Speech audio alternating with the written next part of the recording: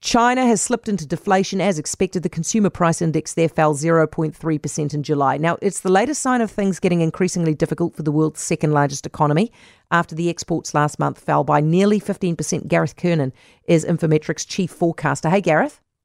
Evening, Heather. That deflation, is that worrying you? Well, it is sort of causing concerns about just how weak that Chinese economy is at the moment. I mean, look, the consumer price index number was heavily affected by a 26% drop in pork prices over the last year, and core prices are still rising slightly. But nevertheless, when you look at the sort of range of indicators you're getting from the Chinese economy across just how weak household demand and retail spending is, the ongoing weakness in the property market, and those export numbers and global demand that you mentioned, it does really suggest that Chinese economy is going through a difficult time at the moment. Are we still in the part of the decline that is still in decline, or are we reaching a bottom? Where do you think we are in this? I think the global economy is still under pressure at the moment. We've seen ongoing effects of interest rate rises, of course, both here and internationally. I think there's still more of that to be worked through over the next 12 to 18 months. I guess the difference for China is that, unlike many Western economies, they haven't had a great deal of fiscal stimulus throughout the pandemic and supporting the economy. So there's probably a bit more room for the government to move there, and there are increasing calls given what we're seeing with the prices there at the moment. Do you think they're going to, Gareth? Because everybody who watches China regularly says that there are no indications that the government intends to do any more. Look, I mean, there's no indications of really widespread stimulus, but I think there is sort of room for a bit more around the edges.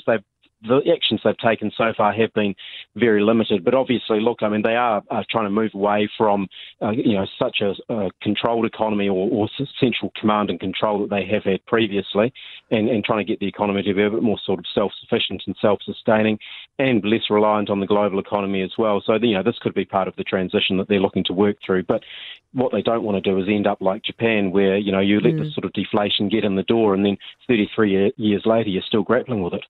I mean, the thing, Gareth, that we're interested in, obviously, is the impact on our economy. Should we be looking at this right now, all of us, and bracing ourselves for what we're experiencing right now, being tough, to get tougher and stick around for a little while? Yeah, I think that's right. I mean, you look at the trends in global prices. I mean, particularly dairy's been hitting the headlines over the last couple of weeks with the global dairy trade numbers, and then Fonterra revising down their payout forecasts. When it's well below the break-even price, meat prices are coming under some pressure. Forestry looks absolutely awful. You take all of that, and you've got to have concerns about just prospects for provincial economies over the next 18 months, and that is going to, just undermine New Zealand's ability to grow overall as well.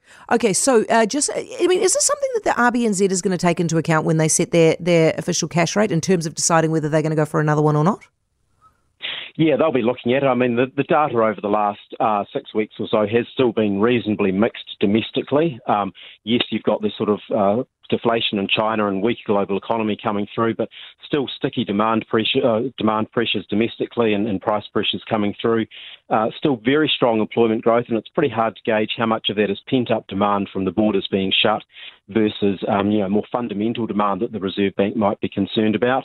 But then again, obviously those pressures on the export sector and retail mortgage rates have been pushing higher as well, we know a little bit, which is doing a little bit of work the Reserve Bank might otherwise need to do to raise interest rates. So, yeah, it's pretty mixed. They're not going to do anything at the next review, but there is still some speculation they might need to do a bit more later in the year. That's not our core view, though. Okay, Gareth, really appreciate your expertise. Gareth Kiernan, Infometrics. For more from Heather Duplessis Allen Drive, listen live to News Talk ZB from 4 p.m. weekdays or follow the podcast on iHeartRadio. 90% of parenting is just thinking about when you can have a break.